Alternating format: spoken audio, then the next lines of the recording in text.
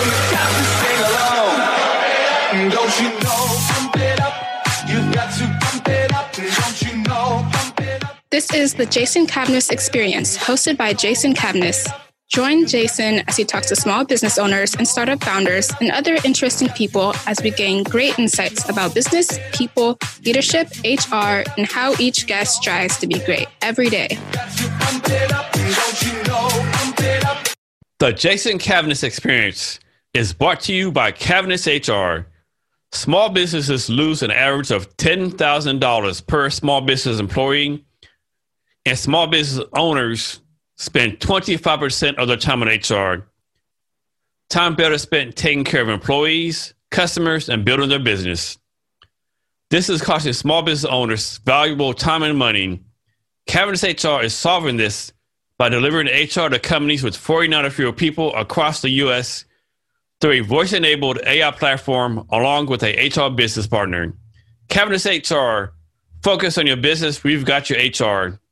Hello, and welcome to Jason Cavness Experience. I'm your host, Jason Cavness. Our guest today is Andrew Klein. Andrew, you ready to be great today? Yeah.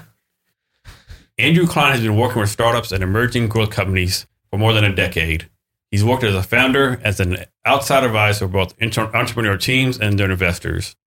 This capacity he has managed the strategic operations and funding of companies in a variety of industries with specific expertise in SaaS, healthcare, hospitality, consumer products, energy, and construction.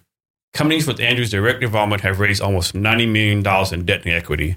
Andrew, thank you for being here today. I really appreciate it. I appreciate you inviting me. So, Andrew, well, let's go back to your past. You've had a lot of entrepreneurial activities, a lot of deep involvement in tech startups and small business. Way back in the day, you were with a company called, I think it's called Mobata. I think it was like a French pastry company. Well, it's a little bit a longer story than that. So I was originally a French major in college, and I had actually studied abroad in France. And I happened to be the first customer of Starbucks in Paris. Yeah. Wow. And so when I came back to America, I thought I should do what Howard Schultz did and bring something back from Europe and start a company. But I also realized that business, if I was going to do business, it was really important I understood the numbers. And so I changed my major from French to accounting, but I still had this idea in the back of the head that I wanted to start my own business and bring something back from Europe. So I actually started a chain of crepe restaurants, like the very thin pancakes. So it's called crepe, not creep. Or crepe. I think a lot of people say that wrong, right? Crepe, right. A lot of people did call me a crepes. creep for a variety of reasons. Many not related to my restaurant business. But no, so Mobata, it was Mobata Crepes to Go. So it was essentially a Chipotle of crepe making. And so we had breakfast, lunch, dinner, crepes. And I actually started that while I was in college. And I have a whole bunch of stories about how I was able to start doing the business before getting any funding. We actually had no funding to do that business. I bootstrapped it from the ground up through doing caterings and creating creative, essentially investments from our landlord to build out the location and stuff like that. But yeah, my first business when I was 20 years old was slinging crepes. That's amazing. So what did you learn from entrepreneurial experience way back then that you still use today or advise other people to use? Yeah, so we ended up growing to 3 locations and over $1 million in sales, and I was only 22 years old. And when you're in college and you're starting a business, they really push for the mentors. And I'd gone to some of these mentor mixers, and there were a couple people that were kind of like a old retired banker or kind of retired guys that wanted to do something new. And I just didn't really identify with any of those people. However, I did find a mentor who was an executive at Starbucks, who was very valuable to have. And I think back in the day when the economy crashed back in 2007 with the housing crisis, I kind of wish that I would have built up a bigger group of sort of supporters and mentors. And so I always encourage entrepreneurs to find their like ideal mentor, reach out to them, tell them about their business, and try and stay, in contact with them. I think if there's one thing I could have done better when I was doing the crepe business was get more input from experienced restaurateurs instead of thinking I had to reinvent everything. So Andrew, that's pretty good success at a young age. How did you deal with the success, or was that success too much for you at that young of an age? Yeah, I had a bad attitude. No, I was. It was so busy, and pretty much every time that we had a profit, I invested it back into the business, which is how in 2 or 3 years we were able to grow from one little catering cart all the way up to 3 locations. And what was the hardest thing was everything was going great and going well until the economy crashed back in 2007. And once the housing crisis happened and people were getting laid off, I really struggled with feeling like it wasn't a success anymore. The success part was kind of easy. And, at the scale that we were at, there was a lot of moving parts and a lot of employees. And so $1 million a year in sales at the end of the day wasn't, Ferraris and penthouse condos. It was enough to continue to grow the business. But when the housing crisis and the whole bottom dropped out of the market, it got really difficult to run that business. And so I think the biggest learning that I had from that business was how to work in times of crisis and how to manage cash flow when you don't have a lot of cash flow. You mentioned finding a mentor. This is my opinion. I think so many people nowadays, whether they're right out of college or people our age or whatever the case may be, their attitude is usually like, I don't need a mentor, or what can a mentor teach me, or Right. It's ego, is all this other stuff. Why is this? I mean, when you're 22 and you do $1 million a year, it's hard to think that you need a mentor. But I think, that's the time when you need them most, because when you have that much cash flow sort of at a young age, you're going to have a lot of blind spots.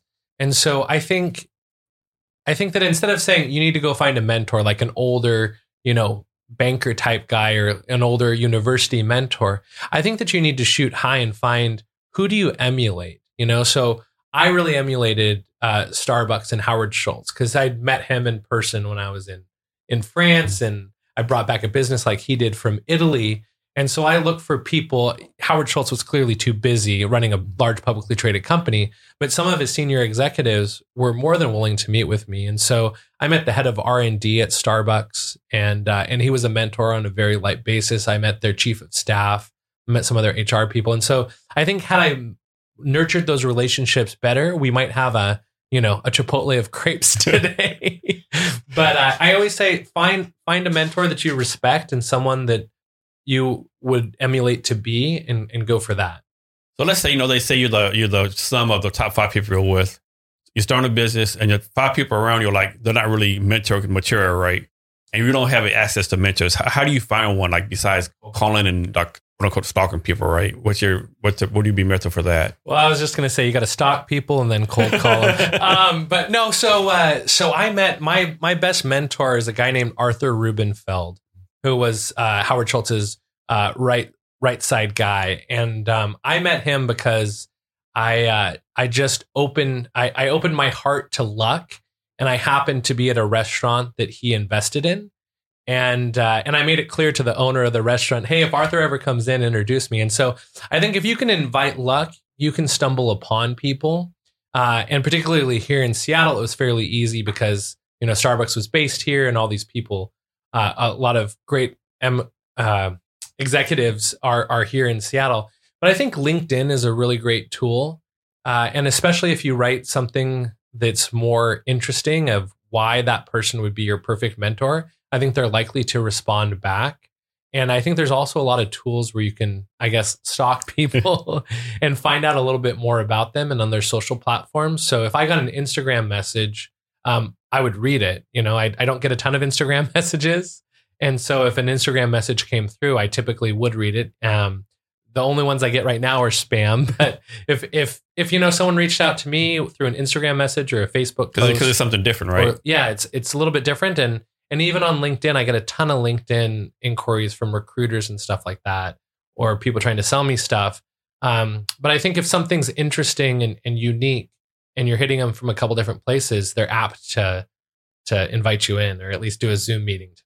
I think people underestimate this asking, right? I mean, some people think, oh, I can ask Andrew. He'll never respond, or he'll never say yes.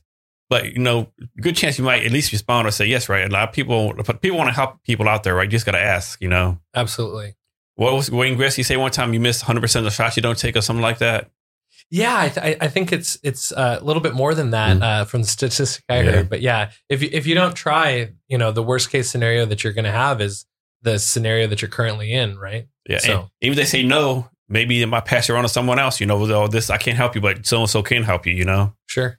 Yeah, absolutely. So next, let's talk about Builders Cloud, a company you had with Techstars. Was that Techstars in Seattle or in different locations? Yeah, it was actually Seattle Techstars back in 2012. So I was I was working for a startup that had sold to Coinstar that was doing coffee kiosks, and we'd sort of gotten to the point where that company was well nested within Coinstar, and my job as the finance and accounting sort of person was sort of absorbed by a lot of their other services. So I was more of a token reporting person than actually doing a ton of work. So I had a lot of capacity. And so at that point, I was helping out friends start businesses and such. And so Builders Cloud came to me because it was a buddy of mine who had expertise in the construction industry. And he said, hey, here's a huge problem that I have in construction. I'm a subcontractor and they update plans. And then the plans that I originally bid on are now out of date. There's got to be a way that you can send this through a smartphone. And so Builders Cloud, the whole idea was, let's take these gigantic, 300 unit apartment projects, put them into a smartphone compatible format via the cloud. And this is early cloud 2012. And let's just text that out to people that are working on the project so they can open the plan on the smartphone and annotate on it and such. And what we did was we really went through the market validation pretty seriously, because I was working at a big company and he was a construction guy before. So I ran him through some of the methodical, how do you validate a customer? How do you validate with investors? And we ended up raising money before getting into Techstars. And then we also, through a lot of these kind of stalker things and being in the right place at the right time, we were able to meet high-level people at 500 startups at the time, and also at Techstars. And so we applied for Techstars. We got in. The Techstars network is invaluable, and the experience of going through Techstars, particularly around validating product market fit, is such an important thing for entrepreneurs. Because if you can go through the process that Techstars has, you'll find out whether or not customers want to buy your product. You'll find out whether or not investors will want to invest in your company. And in general, those companies are substantially more successful than just a random startup on the street. I think a lot of people won't get to Techstars because, Techstars invested in us and blasey. But the real value is the network, correct? It's, the money's nice, of course, investment, but the real value, I would think, has to be that network, isn't it? Yeah, absolutely. Techstars only invest $20,000 in the companies, and so the investment part, and they take a big chunk of your company for that $20,000. Just based on that, is like kind of almost a ripoff, right? Like $20,000 for someone. It's like, what, are you kidding me right now? Like the financial terms are definitely a ripoff. And then they have another loan that comes, or convertible note, I guess, that comes from a partner of theirs. Sometimes Techstars funds them, sometimes their partners fund them, but it's for another $100,000 at a $2 million valuation for your business. And so that, again, feels kind of like a ripoff depending on how successful your business was. We were raising outside of Techstars at a $4.5 million valuation. So we felt like it was a total ripoff, but I thought, let's just try it out anyway, because the Techstars company seemed to be doing pretty well. But really, the benefit of being in Techstars, it's like joining a startup fraternity. You have a whole bunch of guys at any city that I go to. I can just look up the local Techstars chapter and say, hey guys, I'm in town. We're flying into Denver, and we posted on the Techstars network and we said, hey, we're trying to get to Boulder. Are there any entrepreneurs that are driving that way? And we had a guy that literally picked us up from the airport, and the three of us piled into the back of his Honda Civic, and he drove us from the airport in Denver all the way to Boulder just because we're part of the Techstars network. That's not a short trip either, is it? No, I think it was an hour and a half or so. It was pretty cool. And plus, getting accepted like Techstars, it's like makes you like a quote unquote a sexy startup, right? Where you're like validated, well known. Like, oh, you've been through this process. Somebody believed you. Like, isn't like the acceptance rate like 1-2%, like something crazy? Yeah. They say it's harder to get into Techstars than Harvard. But the thing about Techstars is, one, there's a huge filter of really successful people that go in. But two, the companies that successfully make it through Techstars to demo day, they had to go through a series of market validation and product market fit to the point where they had enough traction to pitch on demo day. So if you went through and didn't do any of the Techstars stuff and you came out of Techstars, they wouldn't let you pitch and present yourself to investors. And so all the companies that go through Techstars get some sort of validation. We work with probably 30 or 40 Techstars companies right now. We have a promotion on the Techstars network where we'll do the accounting while they're in Techstars pretty much for free. And we're just generally helpful. We're helpful to all entrepreneurs, really. But yeah, the companies that go through that, the ones that really take it seriously and validate with customers, they do really well. Andrew, talk about the point of market validation or idea validation for entrepreneurs. I mean, you know the deal. So many people get I'm going to sell, I don't know, I'm going to sell something, right? Because I can build it quickly and it's a great computer program, whatever the case would be. And then the market says, not so fast, young buck. Yeah. Speaking of buck, no, we have a bookkeeping assistant that you text that we call Buck. And actually he's on my shirt too. So young buck's a good pun for our firm. It's hard as an accountant because, everyone looks to me as to be the no man, right? Like, can we spend this? No. Do we have enough money to hire? No. Like, I'm supposed to be this conservative no man. And no one looks to their accountant for marketing advice. But the product validation issue for entrepreneurs, I know that I'm weird. I think you'd probably identify as weird as well, right? Yeah. And if we have a business idea that we're in love with, that we think other people might like, it's probably a weird idea, right? And so we don't know whether or not people actually want this or not unless we ask other people.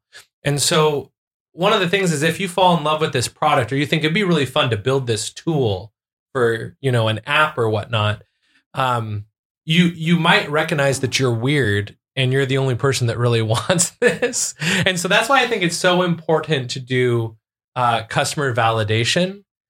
Because in customer validation, you're forced to go talk to potential customers.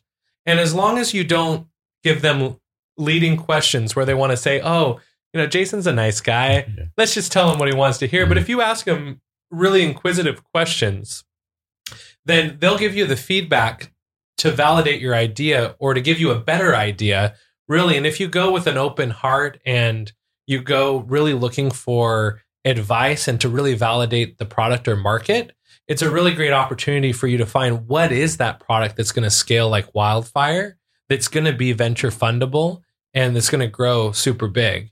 And so, yeah, I think Bob Crimmins would be a great guy to talk to you about product market fit. I think he's an expert on it. So I could be wrong, but I don't think most young boys, grow up want to be an accountant, right? When did you first figure out you want to be an accountant and be in this line of business? Yeah, I actually was a French major, like I said, because I wanted to go to France and I wanted to spend a year there, and I thought it'd be fun. And the only way to do that in college and still have the student loans pay for it is to declare a French major. So I was originally a French major, but what I realized is if you ever want to be wealthy, you can get a high income. My wife's a lawyer, for example. She makes a high income. But to really build wealth, you need to build equity, not income. And so if you take your income and put it into stocks and bonds and houses and whatever, you can build your wealth. But the best and quickest way to build your wealth is to really own a business. And the most important thing about business is having a solid foundation. I'd say accounting is that solid foundation. And so once I made that realization that I wanted to own a business. Well, one, I wanted to be rich, which we're still working on that. But I wanted to be rich. I wanted to own a business. And I wanted to understand my business in a way that I wasn't going to be stolen from or that people weren't going to take advantage of me. And the only way that I thought that I could do that was to get an accounting degree. My first accounting class I took at the University of Washington, I got a C. And it was the only class I'd ever gotten a C in. And it was my sort of intro to accounting class. And I thought, geez, if this is hard for me, it's probably hard for a lot of people, and people would probably pay for that. And so, I really got into accounting for the ability for accounting to explain businesses to me and to help me understand businesses better. So, Andrew, is there a difference between being an accountant and being a CPA, or is it the same thing? Is there different levels of school for that, different education, different certifications? What's the breakdown between CPA and an accountant? Sure. It's sort of like a whiskey and a scotch and a bourbon, right? So accountant sort of is the overarching category. A CPA is a type of accountant that can file a tax return with the IRS. So I worked at a large CPA firm. I passed some of my CPA exam tests before making $1 million a year selling crepes and deciding I don't need to do this. So I'm not a CPA. I hire CPAs. We have CPAs that work with us, but I chose not to be a CPA because I had no intention of ever signing a tax return. And so you would call us more of like a boutique consulting firm or a bookkeeping firm more so than a CPA firm. But yeah, a CPA is someone who files taxes. A CPA can also sign an audited financial statement, which is usually for debt covenants or for publicly traded companies. And an accountant is sort of the overall category. A bookkeeper is another subcategory of accountant, like a CPA. However, doesn't require as much schooling and does more of the back office work that you do. Okay, so Andrew, you also work for a company called Redwood Valuation Partners. I think that's the private equity firm or valuation thing like that. Yeah, so there's a couple other things on my LinkedIn I think that you're pointing out. So we have some very strong partnerships, call them sister companies maybe, because what I've looked for our business, so my company is Zccounting, we essentially prevent startup failure through fulfilling the financial silo of the business. And so when I think of myself working with a small business, I think of myself like the primary care physician, right? And so in some cases, we need really strong relationships with specialists in the same way that if you came to a primary care physician with cancer, they'd send you to a specific cancer doctor. If you needed surgery, they'd send you to a surgeon. And so there were a lot of things that tech businesses run into it commonly, one of which is valuations. And so I have a really strong relationship with this valuation firm. At one point, I had an email even at their company, which I don't anymore. But both Redwood Valuation and Algorithm Tax Group are very specific tasks that they do a really good job at. So Redwood Valuation does the 409A valuation for a fixed price to get the best value for employee stock option grants. And then Algorithm Tax Group, which you also probably see on my LinkedIn, Algorithm Tax Group does R&D tax studies and cost segmentation studies for high net worth individuals. And the great thing about those two partners is we're able to, I'm within their system, so I can submit all the information electronically and confidentially. I can get them to respond and provide the R&D credit documentation or the valuation documentation. And for the entrepreneur, it feels like they're just working directly with me, but they get all these resources that we've negotiated great pricing on.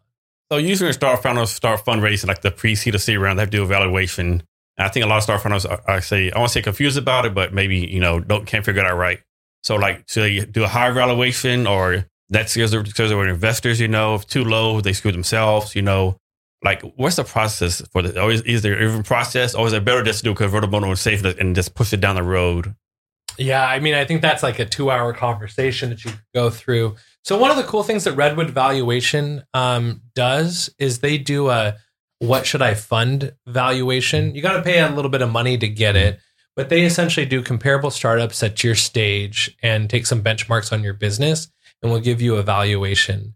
The valuation method that I like the best, and there's a whole bunch of stuff like convertible notes and safe notes, and I think that every safe note is the YC, and everyone's created their own version of the safe. So all of these don't necessarily infer a valuation, but have a valuation cap. And the problem with the valuation cap is if you're willing to accept that cap, you should be willing to accept that cap with the discount for an equity round. And at equity, you don't have a ticking time bomb of debt that's accruing interest and growing and converting. And so what I like to do is do a really great detailed budget on how much money you need to meet the next milestone. So say for the next 18 or 24 months, you need X amount of money, and then go to the market and essentially find investors who really believe in what you're doing and work with that investor to price the deal in a fair way. And so typically startups give up between 10 and 40% of their business at every financing round that they do. And so if you're a really sexy deal that has a ton of traction that people are dying to get into, you could probably sell closer to 10% of your company at that financing round. And so if you need $1 million, $10 million valuation, if you're less sexy, you haven't met those initial traction points, customers aren't yet beating down your door, you still need to build your software, maybe 20% would be something that's reasonable. So if you need $1 million to get to that next milestone, that infers a $5 million valuation. And so going through that process of looking at it less from what's this company worth, because I can tell you 3 girls in a garage writing code isn't worth anything until they sell it to a customer, right? And so it's they're all made up numbers, and you just have to face the market and see what the market is willing to bear and willing to give you for valuation of the company. So the valuation, it should be tied in some kind of to your burn rate, correct? Yeah, I think looking at how much burn you need to make to grow into the valuation that you feel that you have, I think should be the major consideration. Because if your company, was only worth $3 million and you only want to give up 10% of it, there's not a lot you can do for $300,000, when you're building tech software, right? And so I think that understanding what is this 24-month or 18-month or even 12-month burn rate, and how interested are investors in our product and traction, I think that's really the best way to look at it. How often do you see founders starting to raise money way too early? Like they're not ready to raise it. How often do you see that? Oh, every time that I see founders, it's hard because, if you're a software engineer and you can get yourself some AWS or Google credits, you can kind of start a company for free, right? And if you actually have customer demand, maybe you could even get customers to pay you before you're done building it. But if you're not a strong software engineer, you're building a product that takes more than just you really do need money to prove your initial thesis, right? And so I think that it's hard because unless you're independently wealthy, you need some money to get started. And so everyone's sort of raising a little bit too early. And so if you can somehow fund the first, 100K or use customers to fund your initial traction, I think that that's the best bet. But yeah, it's really hard to tell someone who's sort of out of money, like you need to sell more customers. You need to meet that milestone before investors will be interested. Yeah. So change the subject a little bit. You've taken on an interesting side hustle, I'll call it. Like you're currently like a homeschool teacher for your daughter teaching business. I think it's so interesting, so neat. The basic teams of basics how to build a business, correct? Yeah. So I used to run an incubator really early when we started our accounting firm. I didn't have a lot of clients, and so I thought, well, in the spare time, I'll do a pay to play incubator, sort of like Founders Institute, right? And I still have all the documentation. The incubator doesn't exist anymore. It was sort of a partnership with a company. They'd sold it, and I think that company had sold it or folded. But I had all the content for running a startup incubator, and it was a 12-week program that you met twice a week. And so I thought, 12 weeks sounds like school, right? Sounds like a quarter. And when the pandemic started and everyone was homeschooling, my wife complained, Andrew, I'm doing all the English, all the math. You're not doing anything for homeschooling. And I said, well, although I'm an accountant, I use a calculator to do the math. So probably not the best on math theory. And because I'm an accountant, I'm not super great at writing, and my penmanship's pretty crappy. And so I thought, what could I teach my daughter who's 8 years old that would help her in life, right? And get my wife off my back to some extent. And so what I did with my daughter is we essentially went through the incubator content. And so it was fun going through with her and talking to her about her interests and what she likes and teaching her the product validation process. And so, one of our classes, what we did was we called all the grandparents and we asked them about what their problems were. And so, for example, my mother-in-law, she complained that when she was going to the store in the summer to plant her vegetable garden and her flower garden, it was really hard to lift, because she was getting older. It was really hard to lift all of the dirt. And so we essentially validated a company that would elderly people could order online and have the dirt and the seeds shipped to their home in packages that were, self-selected and small enough that elderly people could pick them up and move them and weren't the big, huge 50-pound Home Depot bags. So, it's just been a fun experience of daddy-daughter, starting a business together. So that's nice. When you first told her this, was it like, I don't want to learn your job, daddy? Like, what are you doing? Like, or was it like, how was that going? Yeah, it's interesting. So, yeah, of course she doesn't want to be an accountant. Yeah, like you said, no young kids are saying, geez, I really want to be an accountant. But, I think that we're going into it, and I said to her, her mother's really pushed her to be a doctor. So I said, I know you want to be a doctor, but if you're a doctor, you might own a doctor's practice. So it'd be great to understand the fundamentals of business. And so I think that when you go through it with a child and you talk about their interests and you have them validate with people, the customer validation, asking, hey, what's your problem? Is there some solution that would solve it? And then trying to work around a business around a solution they're interested in. I think that it really is attractive to young kids, and they really get behind it. Andrew, you do a lot to give back to entrepreneurs and startup communities, and we'll talk about some more in detail. But right now, I want to talk about your meetup called Cigar and Startups. Can you talk about how that started, what's going on with it, and the changes you had to do because of COVID? Yeah, so it's interesting about before I started my accounting firm, I was working at an angel investment group, and I was the executive vice president. So I wasn't an investor per se, but I sort of represented the interests of the investors. And what I really struggled with is that these angel investment groups were really toxic, I felt like, to entrepreneurs. And as the executive vice president and the person bringing in the entrepreneurs and telling them, hey, this is a great forum to pitch investors, and then the investors poking fun at them or tearing up their pitch if they didn't have enough traction, I just felt like it was not the best way to meet investors. I felt like a more casual environment would be better. And so with Cigars and Startups, it was sort of the anti-angel investment group. And so we welcomed entrepreneurs and investors to come and enjoy a cigar and whiskey and whatnot together. And what we did was we in turn invited the investors to pitch the entrepreneurs. And so for the first couple of years of Cigars and Startups, the investor, all the VCs in Seattle, and even I brought in a VC from Chicago, a couple from San Francisco, they came and pitched the entrepreneurs of what they were looking for in the ideal entrepreneur, above and beyond great team, great traction, and great product, right? The standard, whatever. Yeah, the standard three. But I talked about something a little bit more humanistic, right? And so, for example, Voyager Capital, Eric Benson, this is a really famous Cigars and Startups everyone always talks about. Eric Benson at Voyager Capital said, we're looking for founders who aren't assholes.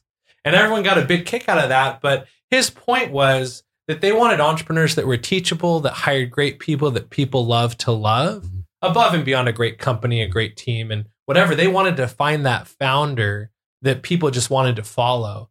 And then in turn, we said, well, why would we take your money, Eric? And Eric is a great, he's a big guy. He grew up on a farm, and he said, hey, here at Voyager, we're not assholes. And so, the cool thing about that is that's really true. All the Voyager guys, some of them will even attend Cigars and Startups, even when they're not invited to be the guest speaker, because they're just down to earth guys that you want to have on your team as investors that are helpful in general.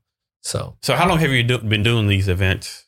Yeah, so I had a friend who started Cigars and Startups in 2011. And then he got a job at Amazon and clearly didn't have time to run it. And so I picked it up in 2014. And from February of 14 up until probably the second or third month of the pandemic, I did it every single month. And then during the summer, twice a month. We also expanded to New York and Austin, Texas to have chapters there as well, which Austin, I actually flew down, I guess, for a couple months to help get that one off the ground. When the pandemic happened, we moved to Zoom for a couple of the meetings. But the hard thing with Zoom is you sort of have to sit around and wait for the next guy to finish talking before you can talk. And so we haven't done one for a couple months. Yeah. But what we're working on is there a solution, a tech solution online? And if someone has it, message me on Instagram maybe. But is there a tech solution that feels more like an in-person event where maybe your Zoom screen is walking up to another Zoom screen and the audio gets louder or quieter? And so you can have more group discussions all in the same event, but not have to wait for the next person to finish talking. So what's your favorite bourbon or whiskey? You have a go-to? I really like Knob Creek because I feel like Knob Creek puts hair on your chest because it's got that really boldness to it, but it's also smooth and the hangover's not too bad if you have a few too many. So I think Knob Creek is a really great bourbon. It's a little bit stronger than some of the others, but it has some of that soft subtlety. I think on the other sides of it, you've got the plain Jim Beam, which I think is a little too rough. And you got Basil Hayden on the other side, which I think is a little too light. So I feel like Knob Creek is the Goldilocks of bourbons. Yeah, Cigar Startups, you do this in Bellevue, but I think you change the locations every once in a while. Yeah, so in Seattle, we would do it at a bar in Ballard because they had a huge outside patio and it was totally covered. And they have heat lamps or fire pits and heat lamps. And so we could do that year round in that location. And we did that the last Wednesday of every month up until it became illegal to meet other people in person. Yeah. And then the one in Bellevue, we done at the Sweet Lounge, which was a bar at the Bellevue Square out on their patio. And then when I got an office at WeWork in Bellevue, we done them on my rooftop deck as well. So Andrew, here in Seattle, there's all these I'll call them startup channels, right? There's Founders Live, Startup Grind, Founders Institute, Seattle Angel Conference. I mean, on and on and on. But do all these groups actually collaborate and help each other out, or are they just strictly siloed? What's your opinion on that? Yeah, so I'm in an interesting position because I'm working to help all startups and accounting services, especially at the price points that we are. And you can send your viewers to our website where we're I wouldn't say we're cheap, but we're definitely cost effective for an entrepreneur who's starting a business to do that. And so Seattle Angel Conference, we're a sponsor. I actually do the accounting for the Seattle Angel Conference as well. Founders Live, I'm really close to Nick Hughes. I joke with Nick Hughes every time I grab beers with him that we should start a venture capital firm. He brings in the deals, I analyze them. If only we had more money. And I think that in general, the founders of those groups are pretty friendly with each other. And I don't feel like it's a competitive scenario. But I do feel like there's been, with the pandemic, it's been a lot harder. But, once we can get back to meeting in person, there's so many resources. And I don't think it's just Seattle. When we moved down to start the Cigars and Startups in Austin, Texas, they had all these same similar things. They had the Capital Factory in Austin, Texas was a great sort of center of gravity. Techstars has a big presence there. All these cities have, 1 million cups. There's 1 million cups in Tacoma too that I've attended their events. I just feel like everyone is in the startup community is really trying to help each other win. Yes. So Andrew, let's talk about your current company right now, Zccounting. Yeah. Can you talk about how it got started, the vision, and what you do for it? Before that, you said you do a small business. So the Small Business Administration definition of small business is 500 employees or less, which to me is not really a small business. What's your definition of small business? Yeah, it's funny. My wife works for one of the largest, maybe even the largest law firm in Seattle. So she calls the companies I work with embryonic businesses, right? So our largest client that we work with probably does 30 million a year in sales. And they've got a lot of contractors, but probably only 20 or 30 employees. And so that's sort of the top side of our companies. We have on the small side, we have some people that are just a sole proprietor business that hire us to host their QuickBooks. Mm-hmm. So one of the things that we do that Intuit doesn't like, that QuickBooks doesn't like, is I get a discount of 50% off of the QuickBooks subscription. And so when I sign up a client, I just pass on that discount to them to be supportive to the startup community, especially if they're working with me. And so I think I host your QuickBooks too. Yes, you do. Yeah, you do. And yeah. So we have very small businesses up to profitable tens of millions of dollars a year businesses. But back to your original question, how did Zccounting get started? And I think, the first thing I did was I started Cigars and Startups because I felt like the entrepreneurship community really needed a place to relax and connect. But the other thing that I really struggled with at an angel investment company or angel investment group was that the entrepreneurs really couldn't explain how they're going to return money to investors. And many times investors were investing because other investors were investing, not because they had a clear path to getting a return on their investment. And so when you're just following other investors and you're losing money and companies are folding, it's really hard for you to analyze a deal that will get a return for your capital. And so my thought was, if I leave this angel group with the network that I have, and I can go do CFO work and help entrepreneurs explain their business to investors better from a financial perspective, way more deals will get done in Seattle and the other cities where we work with companies. What it turned out is that the CFO business is fine, but it's sort of up and down. And once you get funded, the startups start looking for something cheaper, right? And so what I realized that if you help startups early on create a good foundation and help the entrepreneurs understand their financials and their business from day 1 or day 10 or month 10, then when they start talking to investors, they know what happened last month with their financials. They know what happened last year with their financials. And you can optimize all of these tax things to help grow the business. And so today, I still do some CFO work for some of my original clients that started 6-7 years ago. But for the most part, our team is focused on back office management of the accounting, the bookkeeping, the bill pay, the invoicing, and stuff like that. Andrew, for what you're doing, you have to be trustworthy, and you already answered a little bit, but how do you convince potential clients or customers that you're trustworthy and that they can trust you with their numbers? Yeah, it's really tough. And we get inquiries from marketing firms all the time that say, hey, can we spam your LinkedIn, right? And I have to tell them, an accounting business is not a business where you can just spam someone and they're going to sign up, because it is a trust business.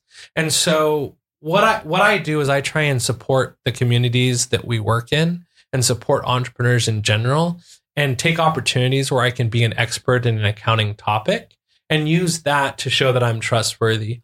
Also, once we close the client, there's a lot of internal things that we do to create internal controls around the accounting and the books. Because, with a company as big as ours, I'm clearly not the person doing all the books, and you probably wouldn't want me to be, right? But, we got a team of bookkeepers here in Bellevue, Washington, and we're actually looking for one in Salt Lake City and one in Austin, Texas, if any bookkeepers out there are interested. But we put through controls, like we don't take bank access. So if you're a client of ours, we don't need to have access to your bank account. We also like the tool Bill.com. So in Bill.com, you can set up permissions. So we can create the invoice, and then the client has to pay that invoice. They have to push approve, right? And then throughout all of our processes, we build in approvals and review processes to help prevent errors. I'd rather call them errors than fraud or errors or mistakes. We put that stuff in to help build that trust with the founders and be very responsive. And what's your process for finding new bookkeepers? I mean, I'm sure you just can't take some random person on the street. There has to be some kind of process that you go through to make sure you validate them, make sure there'll be a match for you, right? How do you go about doing that? Yeah. So what's been really interesting for our business, one of the things that I did when my wife had our son a couple years back, she really wanted to work from home, but big law firms, it's hard to do that, and they really want to see FaceTime.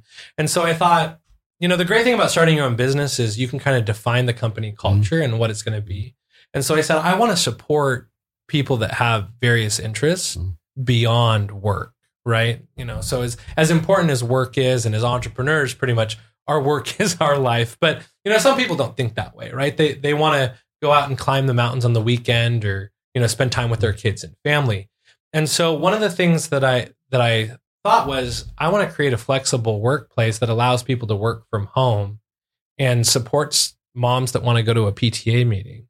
And so I pretty much put a Craigslist ad up that said, I'm looking for a stay-at-home mom that wants to do a couple hours of accounting during the week when their kids are at school, right?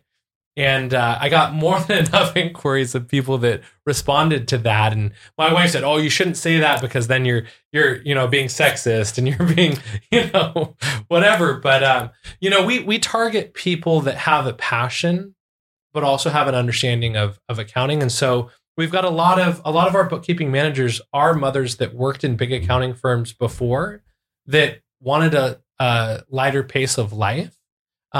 So they can work and that wanted the flexibility to work after hours. So our newest hire, Aaron was telling me, "Gee, Andrew, I've worked till 1:00 last night." I said, "Well, geez, Aaron, you shouldn't be working so late." She goes, "No, it's awesome because I can put the kids to bed at 8, work from 9 to 1 on my work for you.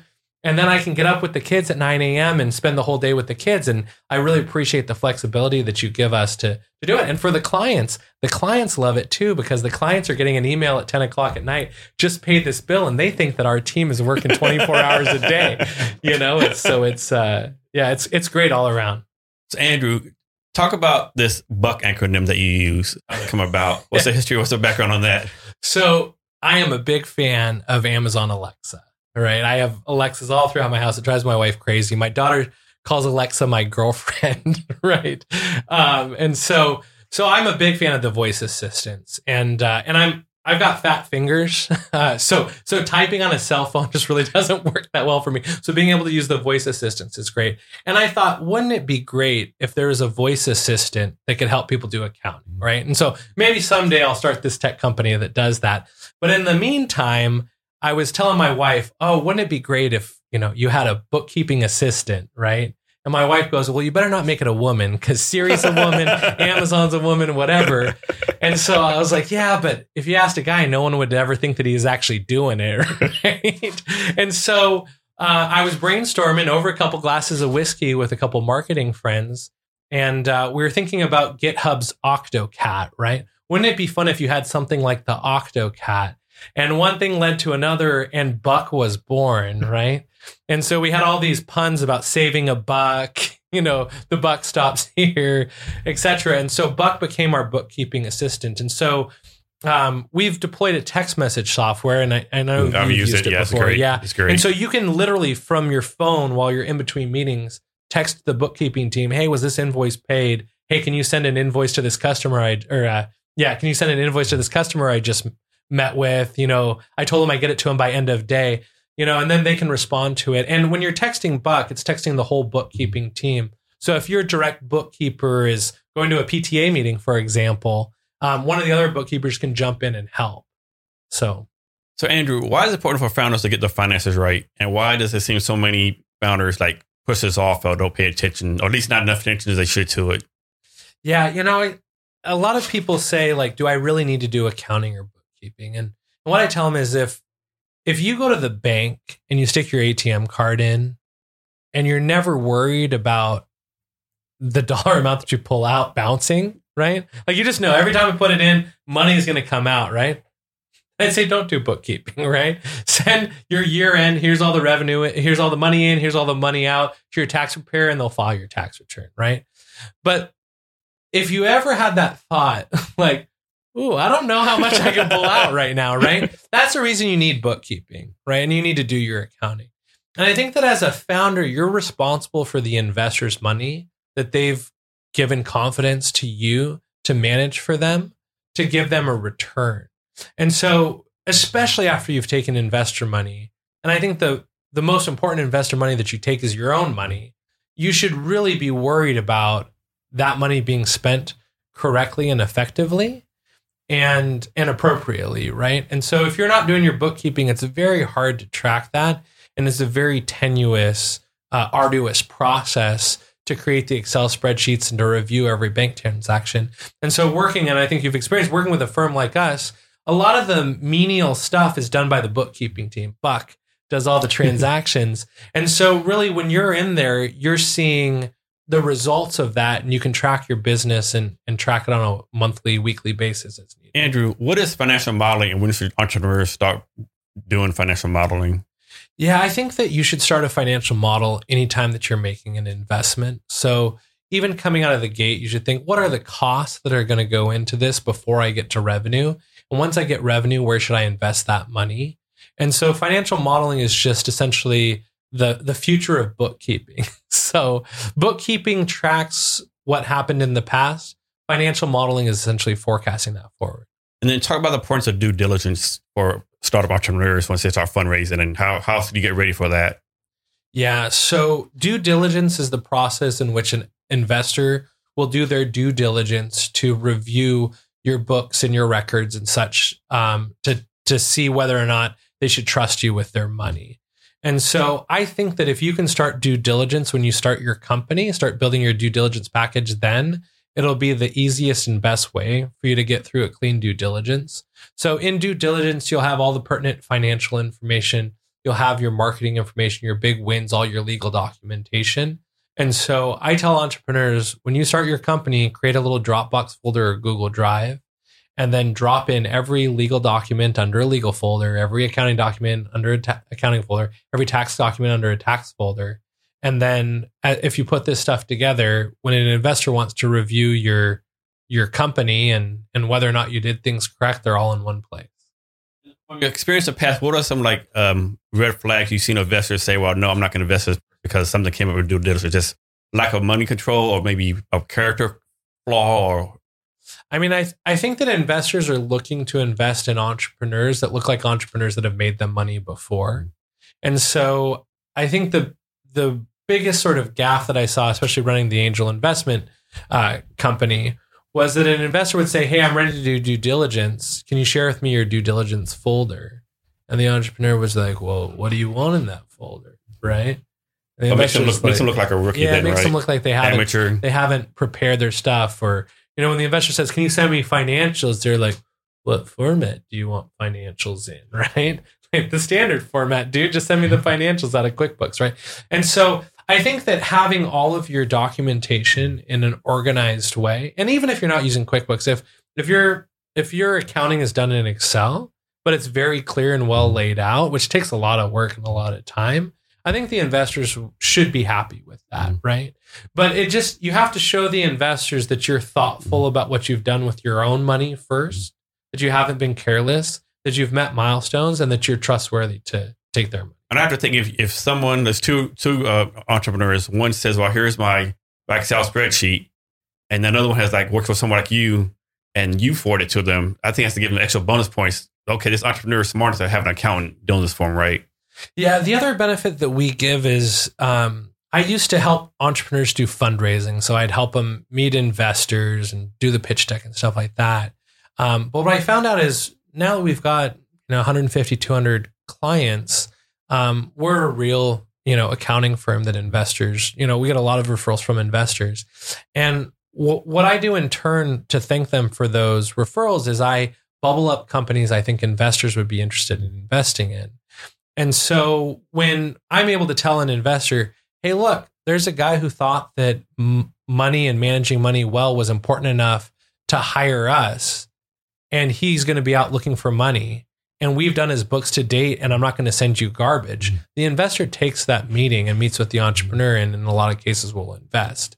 And so I think working with a firm like us shows you're serious about the books. You're compliant with all of the tax laws and all of the things that you need to be compliant with, and gives the investors confidence that you care about the numbers, which is all the investors should really be interested in. Andrew, you're headquartered in Bellevue, but you're nationwide, correct? Yeah, so we're headquartered in Bellevue, which right now due to the pandemic is just me. But we also have a office that's in the last quarter had opened. We had a lot of clients in Austin, Texas, and so we've got another sales guy down in Austin, Texas, and we're probably going to add a bookkeeper down there too. So we'll have a small office, like a WeWork office or something down in Austin, Texas. And then we're planning on expanding to Denver as well. So in Seattle, you're pretty well known in the Seattle startup area, small business area. How do you market yourself to these other communities where you're not there? Yeah, Cigars and Startups has been a great way to do that. Also through the Techstars network. Like I said, the Techstars network's the most valuable. Also, we do really good work, and so we get a lot of referrals. Our best marketing is really our current clients sending us, their friends and other entrepreneurs that they know. But yeah, anywhere that we go, we try and give back and help entrepreneurs in every city that we're in. So we talked about startups in Seattle before. So the Bay Area, Silicon Valley is like the mecca, right? VC, startups, whatever. And I think in a way, Seattle tries to get there, right?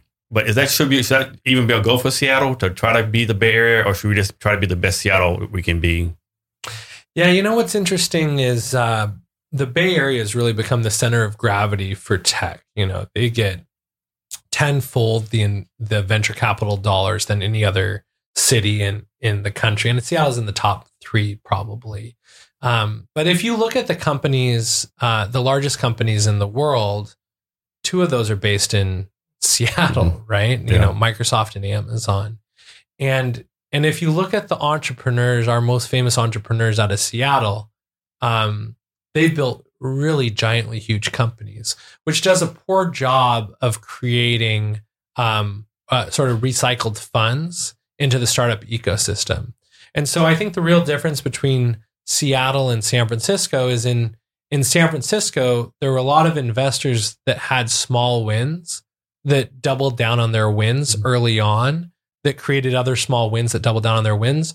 Whereas as in Seattle, all of our wins are just huge, right? And the founder tends to run the company until the company exits. So for example, Concur, the same founders ran that company for 20 or 30 years until SAP purchased them just a couple years ago, right? And, Bill Gates is still involved with Microsoft, even though not on a daily basis, but the founder of Microsoft and Amazon.com, clearly Jeff is still running Amazon. And so when you have entrepreneurs like that are growing these giant companies, they can't afford to invest in startups because they just have so much. A 10x win of 100K isn't material to those guys, Yeah. So in your experience and what you've seen in the past, what do successful entrepreneurs consistently do right? And what are unsuccessful entrepreneurs consistently doing wrong? Yeah, I think that if you can find a way to get customers to pay you up front, I think that it makes a lot of entrepreneurship a lot easier to do. Because if a customer's paying you up front, they clearly want your product, and then you have the funding to make it happen. The other thing I'd suggest is don't be afraid to build a team of people around you to help you be successful. And so the founders that are able to convince people to follow them before they have enough funding to hire them and get people to sort of work for free to be part of something that's inspiring, those inspiring founders, I think, do really well. And then if you can be inspiring to people and you can have customer demand, then I think the third thing is making sure you're not getting in trouble with the IRS or Washington State or, the state that you live in, or payroll taxes and stuff like that. Because there's been a couple founders where we've met them, and then 2 or 3 years later, because they've convinced people to work with them for free, because they had customers that wanted their product, they still existed. And they got to a point where the IRS was chomping down on their necks because they'd never paid payroll taxes, or they hadn't filed their tax returns for 3 or 4 years, and they have a government contract that requires them to be compliant with the IRS. And so they weren't able to deliver on those contracts. And at that point, having to clean up that business, we've done it before, but it tends to be significantly more expensive than it would have been had they been doing it all along. So I'm going to believe that all customers are not good customers. Have you ever had a disqualified customer? And what's your process for that if you had to do that in the past? Yeah. So if you're losing money on a customer, there's very few reasons to keep that customer. And so I think in our business, if we had a client that was calling us every single day, wasting the time of our bookkeepers, not asking dumb questions, but asking unnecessary questions, and we were burning hours and hours and hours for $500 a month, we should probably look at terminating that customer. There have been times that we've had mismatches in expectations and understandings. And in those cases, we try and work to find a win and the most graceful way to exit. And so, for example, a really close friend of mine hired us to help set up his company and to do his bookkeeping. However, this friend of mine happened to be very high maintenance, and he wanted answers instantaneously. And we're just not really set up for answers instantaneously. We do 24-hour turnaround and we respond to emails. but he really wanted to drop a thing on someone's desk and have it back in 5 minutes. And so what I did was I helped him find another person, interview that person, and transfer all of our process documentation to that person so that he could be successful meeting his expectations with someone who is able and willing to do that. So Andrew, it's out there, if you're an entrepreneur, keep grinding, keep going, don't give up, don't quit, find a way to make it work. But is there ever a time when an entrepreneur should say, you know what, this isn't working out? Like, not a pivot, but this is not working for me. When should an entrepreneur say, you know what, let me stop and start all over again? Yeah, I think that the customer should start out doing product market fit conversations with their customers and figure out whether or not it's a viable business. And they should constantly go back and evaluate whether or not the customers are being successful and growing. And so, there's a common sort of push for grind it out. You got to do it. You got to make progress. But if you don't have the customer interest and customers just don't want your product, you should consider pivoting or shutting it down. I don't know. I think it's different for every person. I had a client who's since sort of graduated out, but he was a high net worth individual that really thought that we should have electric boats, right? And he wanted to essentially build the Tesla of boats. And he put in millions of dollars of his own money for years and years and years to get to a point where he could create an electric boat. And the first electric engine that they were able to create for a boat was really like a puttery boat for like a, it wasn't the high performance boat that he wanted, and so some people could say, well, you've spent, $1 million to build this, unsuccessful little boat. Maybe you should give up. But, in his case, his mission was so important to him that he did whatever it takes. And he ended up raising a ton of money and growing that to be a real company today. Where, and I had another client who had a really great patent portfolio, but they really struggled to get product market fit, and they struggled to get people to buy their app and to get them to onboard, and people didn't really understand how to use their product. And he really grinded for a couple years, but I think that he didn't really take a step back and find out why is it the customers aren't buying this product, and what can we do to make it more attractive to customers. And so he ultimately shut down the business and got rid of it, and I think that was also a good decision. But I think it's on a per person basis. And I mean, it has to be a tough decision, right? I mean, it's been your baby, it's been your life for 2-3 years to, make the decision, I'm going to shut this down. I mean, that has to be heart-wrenching. It's a gut. Well, I can give a personal example. So I used to have a crate business called Mobana, right? And we were doing $1 million a year. So for all intents and purposes, it was a successful business, right? Especially as a 22-year-old. But when the housing crisis happened and the bottom fell out of the market, we just weren't making ends meet. And so I ran that business for another 3 or 4 years until I was totally tapped out on savings and ended up having to close all operations. But for me, I didn't want to have that big F on my shirt, right? I didn't want to have the failure of a business sort of haunting me. So if you see my website still up and I still maintain the business license, because I just felt like, it was a successful business, and in my heart, it still carries on. And so, that's what I did. But there was a point where just I couldn't afford to keep running that business, and I had so many better business opportunities to do tech startups, and now have an accounting firm and all those other things. So, Andrew, one thing I really like about you always give back to the community. I don't remember the time frame, but once COVID hit and the PPE loans came out, you really did something great for the entrepreneur community. Can you talk about that?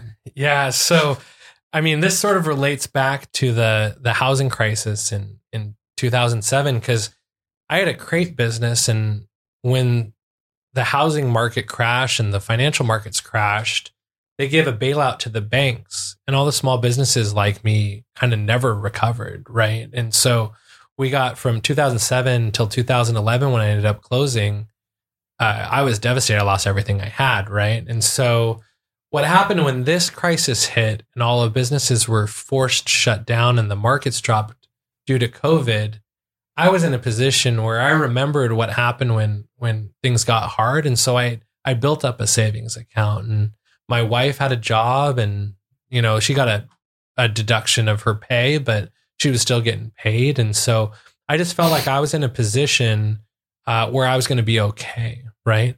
And a lot of the founders I was working with, I wasn't, seeing the numbers, I wasn't sure that they would.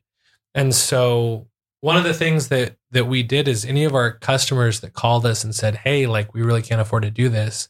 We said, hey, we'll tell you what, if you can't afford to pay, don't pay your invoice, but we're going to keep doing the work because this is the time you need accounting the most.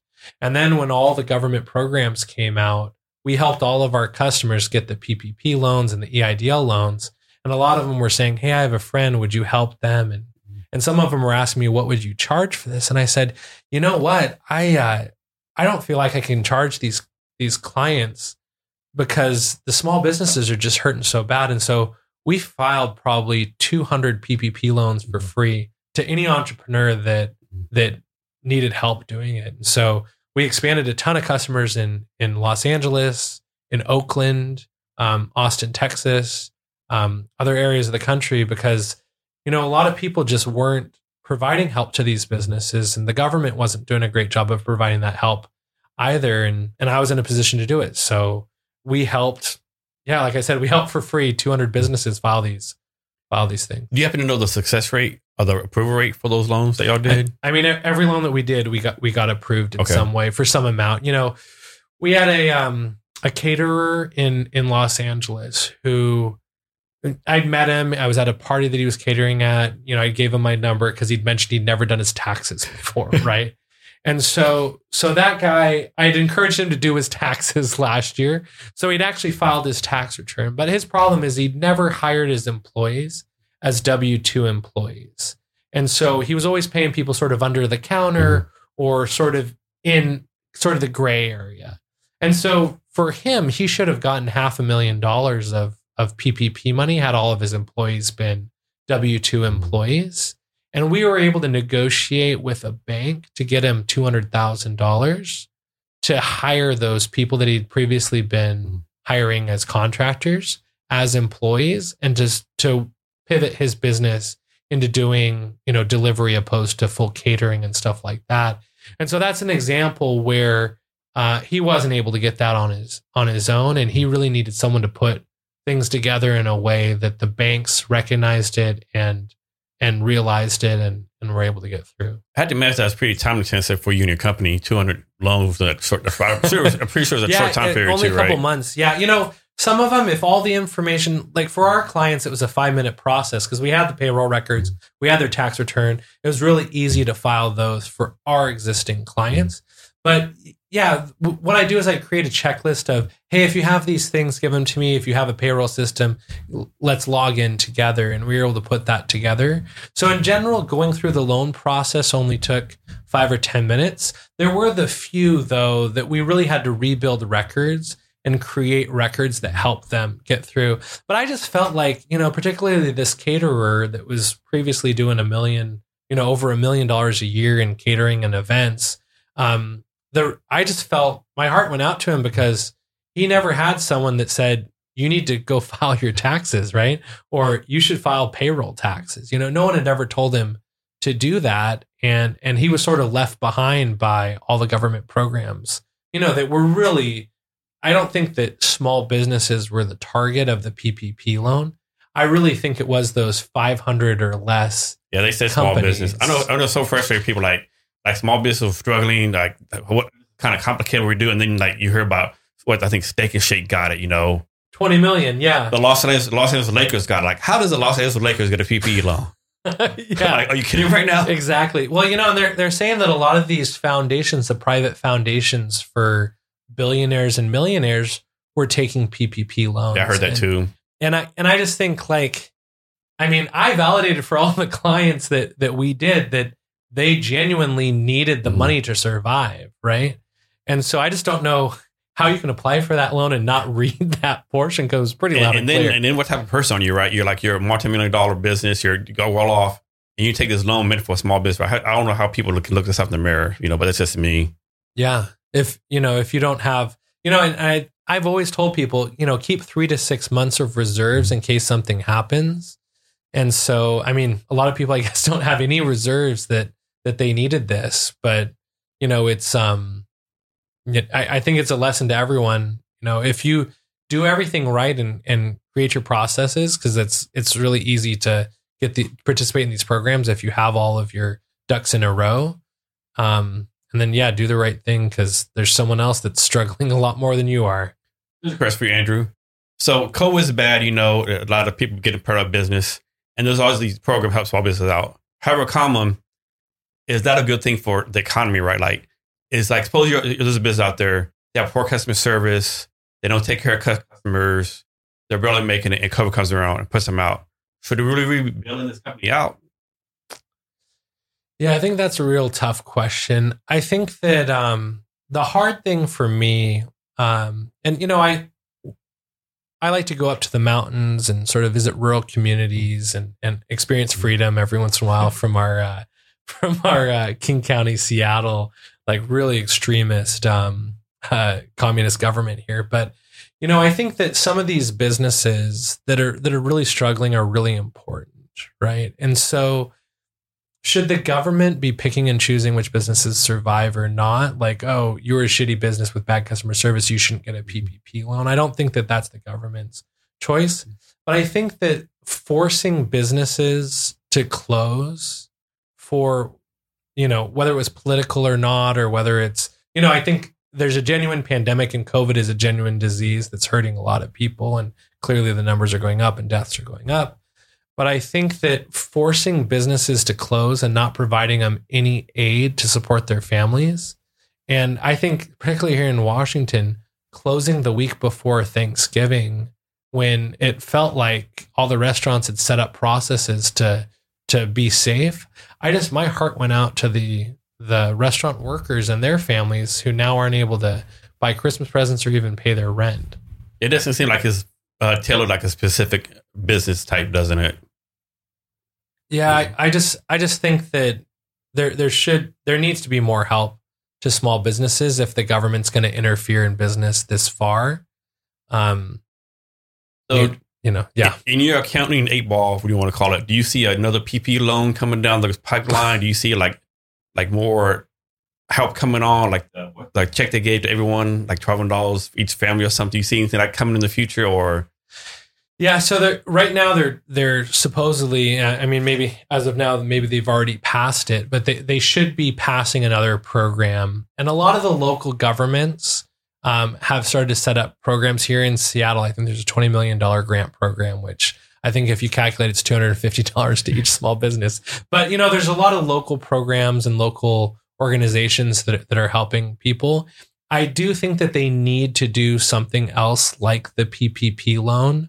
And I think that a forgivable loan would be great, because a lot of the entrepreneurs, we were told that we're going to do a 2-week lockdown here in Washington State, right? And this is now 10 months later, we're still locked down.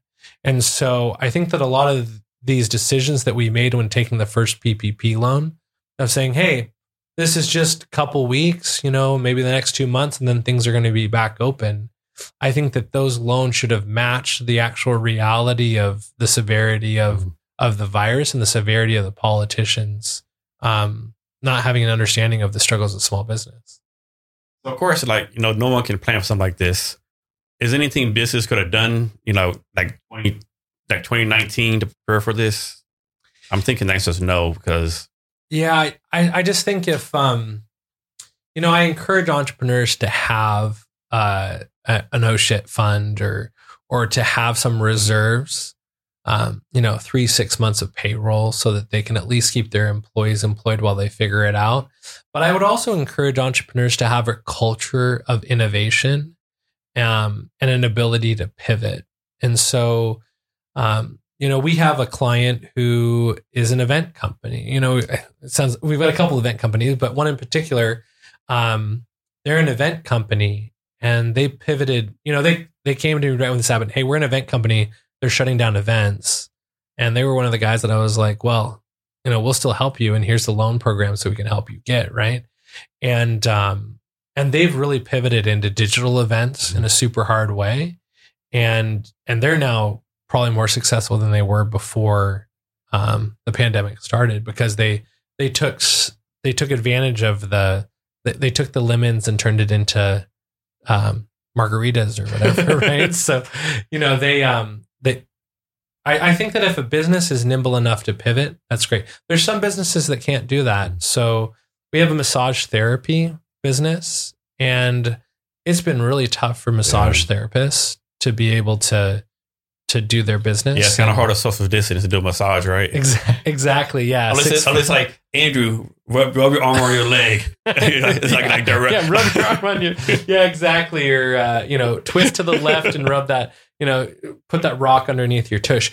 No, so her business was totally devastated, but she was able to use some of the government funding to buy into sort of a mini Airbnb hotel on Vashon Island, the Burton Inn. And so she was able to essentially pivot her business to doing outdoor massage at this hotel on Vashon Island, which was pretty cool. So I think she's doing better now than she was before, because she's now got Airbnb revenue. She's got, food revenue from the kitchen downstairs, and she's doing the only type of massage that's allowed, which is essentially outdoor massage. I mean, COVID is bad, but like you said, a lot of innovative people have been coming up with innovative solutions and like doing different things. I think a lot of people don't realize too, like back in the last Great Recession, 2008, Instagram, all these great companies come up. So I'm interested to see what kind of great companies come up out of this. Like, what are we talking about 5, 6, 7 years from now, right? Yeah, I sure hope so. Yeah. And being stuck at home and having a lot of free time, I think that a lot of these tech workers are going to come up with some great ideas. The other thing is the way that we work. I hate to say it, but the way that we work, I think, has changed. And so for my business, we've been doing a ton of discounting and promotions to help companies get through. But I think that it shows people that didn't believe in outsourcing before that people can work from home, and a firm like our accounting firm can really replace those in-person people that you had before in a lot more cost-effective way. Let me get your opinion on this, right? Because like remote work, but first of all, remote work, no one say remote work, babysit, take care of your kids, blah, blah, blah. Like everyone's like more than remote work. So that's one thing. But I suppose they're coming out there, everyone had to go to remote work, right? And then the COVID just disappears by miracle, right? And this company says, okay, 50 people, come back to this building. I just think people are going to say, well, hold on, wait a minute. We've proven we can work more productively from home. But now you want me drive 2 hours one way to your job, to the job, be in a cubicle. Like, we're not going to do it, right? But then again, the employees might say, well, there's all the unemployed people. Oh, I'll just replace you. So I think this would be an interesting dynamic that might come up. Yeah, it's going to be really interesting. The other night I smoked an illegal cigar with other people. But one of the guys there ran finance for a large law firm. And particularly here in Seattle, he said that they're looking at, after the pandemic's over, reducing their office space, because they've tried to get out of a lot of leases recently, but reducing their office space and giving a bonus for people that were willing to work from home and not essentially incur the costs of in physical working. And so I think that some of these innovative companies, particularly tech companies, are going to help set up better virtual environments, which I think will be amazing for the rural areas, because I think a lot of America over the past, couple decades has been left behind as we started, bringing in a lot of products from China and Mexico and such that, the old sawmills. If you go out to Eastern Washington, we've still got apples, but there's been a lot of vertical integration. There's a lot of communities that have really been left behind. But I think that those communities could have a really big, vibrant renewal with these stay-at-home tech workers being able to live out in the countryside. Andrew, let's talk about payroll for a minute. And one thing I think a lot of entrepreneurs don't realize or get wrong is like when you hire someone, you're just not hiring their people. You're hiring the whole family, right? And a lot of people don't get that, right? Like it's not only a person depending on you like doing business, but the whole family, right? And I think it emphasized with the COVID. So you not only laid off that person, you laid off the whole family. You potentially put the whole family at risk, right? I don't think a lot of entrepreneurs think that through. Yeah, I think if you haven't employed people, it's very difficult to understand that the stress of employing people. what was hard for me is when I had the crepe business and I was 22 years old and the economy crashed, I really wasn't ready for the stress of not having enough money to pay people that I knew depended on our business paying them to meet their rent. And the stress of laying those people off when it was inevitable that the business was closing was incredibly difficult. And so one of the things that I did was I helped all of them get other jobs. I wrote them the best recommendations ever. I just felt like it. But something today that I do is I had an employee who had a really tough day. She one of the clients wasn't very clear and was kind of being high maintenance, I guess. And the employee sort of took it personally. And I talked to the employee and I said, hey, it's not your fault. You're doing a great job. There's other stuff going on with this founder because of the stress of COVID and whatnot. Everything's going great. And so I sent a bottle of wine, sort of a condolence, like, thanks for your hard work. Here's a bottle of wine, relax, no one's going to die if your accounting isn't done right. It's not like accounting isn't COVID. Right. And what I also did was I knew that she had 2 daughters. And so I sent a bottle of Martinelli's along with the wine. And so I said, enjoy this with your family, and take a break. Right. And so I think that you do have to have a comprehension of the family. You understand the people you're working with and what motivates them. And I think if people can feel motivated and loved as a person and as a family, then they'll do great work at work too. And it's amazing to me how people don't get that. Even 2020 by 2021, people still don't get that right, unfortunately. Right. So let's go back to Zccounting. What's your vision for your company? Like, do you want to be like a national accounting firm? Do you want to dominate? Like, what's your plan? What's your vision? Yeah, we want to dominate. No, it's there's just so many entrepreneurs across the country. And one of the awesome things that I've learned is an entrepreneur isn't just a kid who's writing software. An entrepreneur is anyone that wants to do something different than the 9-to-5 W-2 work. And so we've got a couple of hairstylists in Austin, Texas, right? And some of those are just the funnest employees. We've got up in Everett, we've got a house painter. He paints houses for a living. And he's just the funnest guy to talk to because he also has a side business that sells crystals, right? And so, it's just been so great meeting all of these people across the country and helping them be successful in their business. And so if someday we had a little office, 2 or 3, 5-person office in every major city, I'd be really stoked about that because we'd be making a huge impact of helping small business. And so I think for my business plan for next year, it's really all about how do I grow bigger and help more businesses. And then if I help more businesses and I'm profitable, then clearly I'll make, more money down the road. But just my major mission is to help entrepreneurs understand their numbers better and make better decisions. So Andrew, what do you do for fun? Well, I really like to smoke cigars, right? So I'll smoke cigars with entrepreneurs. I like snow sports as well. So, skiing, sledding. I've got 2 kids. I've got a 2-year-old and an 8-year-old. And so my daughter and I have been doing a ton of rollerblading. My daughter's 8. So I remember I used to do rollerblading when I was probably her age. And so we've been doing a ton of rollerblading together, which is cool. And then my 2-year-old, he's finally figured out how to use the little push scooter. And so I do a lot of stuff outdoors with the kids because I like to be outside. And then, I love going out up into the mountains. You'll see on my Instagram that we were up at Zccounting last week and we saw deer. And so I was like waving to Buck. I'm taking job applications, guys. I remember seeing that. Yeah, I remember seeing that. Yeah. So yeah, I just like to be outside. So anything outside, whether it's sports or I don't think most people outside of Seattle realize how close like snow skiing and snowboarding is here to Seattle. Right? It's like pretty like within driver distance. I don't think people realize that.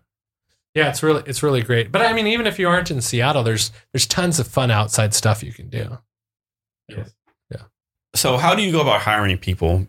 Are we talking about a little before the process? Is this something you do a lot, or is like you keep small teams? Yeah, I'd say, well, so if you're talking about Zccounting, we probably hire 20 people a month across the portfolio of clients.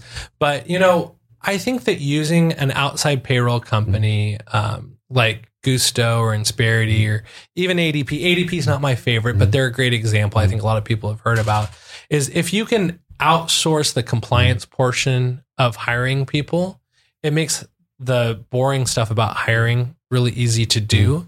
And so I think one, create a good process to hire people that's auto compliant. And so the other thing is where people get in trouble is if they pay people payroll but don't pay the taxes, they're going to get caught, right?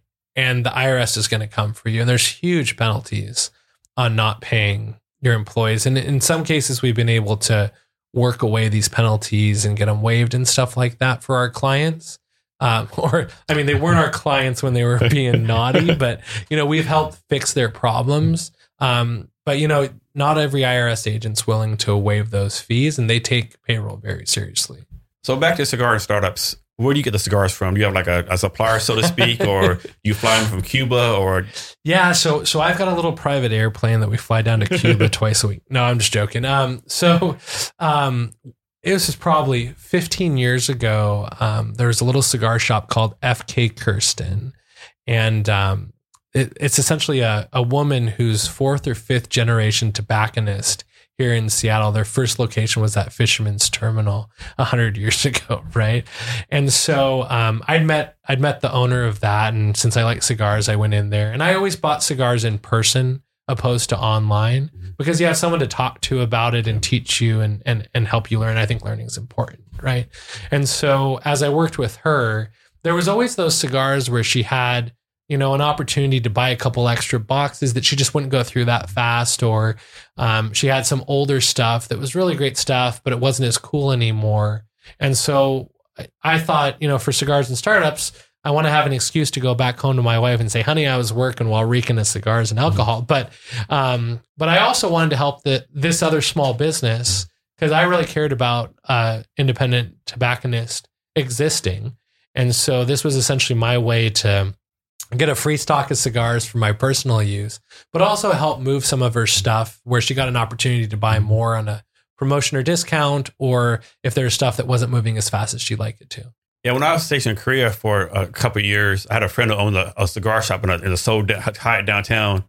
Once a month, he would fly in the tobacconist from Cuba, right? And, really? And he would. It was like, I think I'm making a number like $300. It like four roll cigars in front of you and hotel room and a dinner, right? And he would actually roll this in front of you, right? It's just the coolest experience ever. That's awesome. Yeah, there's actually a cigar roller that I'd worked with out in Redmond called San Juan Cigars here that they roll cigars. There's a couple guys who just like cigars and they started rolling it. So yeah, you should look them up. Their cigars, they do a lot of aging sort of with whiskey barrels and stuff like that too. How often do you smoke cigars? It's quite a bit, right? Well, I'm trying to get life insurance right now, so I'd say no more than their maximum requirement. Okay. But it's I think that cigars are very different from other tobacco products. Definitely agree. And so I smoke a lot of cigars. We'll leave it at that. So Andrew, I understand you have a gift for our listeners today. Sure. Yeah. So, we were talking before about, is there anything that Zccounting can give to the listeners and help them out? And I was telling Jason about how, since I started the business, I really started it to help entrepreneurs. And so I said, I'd give a half hour to any entrepreneur that just wanted to run an idea by me or wanted to ask a question. So if they want to come to our website and click on the Meet link, they can pick a half hour and I'll meet with them for free and help them navigate any problem or question or issue that they have and help set them on the right path. If they're a great accounting client, I'd love to help do accounting. But in general, as an entrepreneur, it's really lonely. And it's great to get some transparent feedback other than the yes people that tend to surround entrepreneurs. And so I'm willing to tell an entrepreneur that they need to go back and validate their idea better. Or, hey, here's the next step you need to take to get that investor funding. And so, I'm offering any entrepreneur that wants to sign up on my website for a free consultation. I'll give them a free consultation with a desire to help them meet their next milestone. Andrew, thanks for that. Can you give us your social media for yourself and your company so people can reach out to you? Yeah, so our company is Zccounting. So it's I was originally trying to get accounting.com because web domains are so important, and accounting.com was taken. And so then I was like, well, what about bookcounting, right? Bookcounting was taken, cookcounting was taken. And so I finally got to Z and Zccounting was available. And so it's Zccounting. Counting.com. That's funny. And to our listeners, we have the link to his gift and social media links in our show notes. You can find the show notes at www.kevin'shrblog.com, and be sure to share this episode with all your friends. So, Andrew, we'll come to the end of our talk. Can you give us advice and wisdom on anything you want to talk about? Well, I think right now in this lockdown, get outside and enjoy the weather. Here in Seattle, it's been pouring rain for a week. Go outside and enjoy the rain. You know, just enjoy the fact that you're alive. Take a big breath and do whatever inspires you. Andrew, thank you for your time today. I really appreciate it. Yeah, thanks so much. It's been a pleasure. And to our listeners, thank you for your time as well. Remember to be great every day. Thank you for listening to this episode of the Jason Cavness Experience. Be sure to connect with us across social media at CavnessHR. Thank you, and remember to be great every day. Don't you know, pump it up. You've got to pump it up. Don't you know, pump it up. You've got to pump it up. Don't you know, pump it up. You've got to pump it up. Don't you know, pump it up. You've got to pump it up. Don't you know, pump it up. You've got to pump it up. Don't you know, pump it up. You've got to pump it up.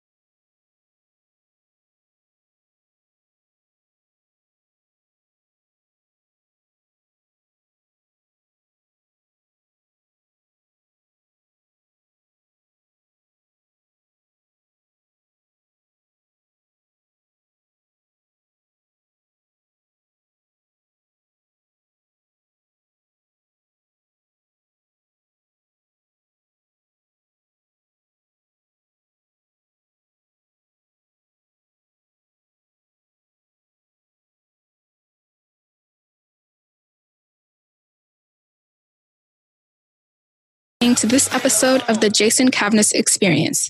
Be sure to connect with us across social media at CavnessHR. Thank you, and remember to be great every day. Don't you know, pump it up. You've got to pump it up. Don't you know, pump it up. You've got to pump it up. Don't you know, pump it up.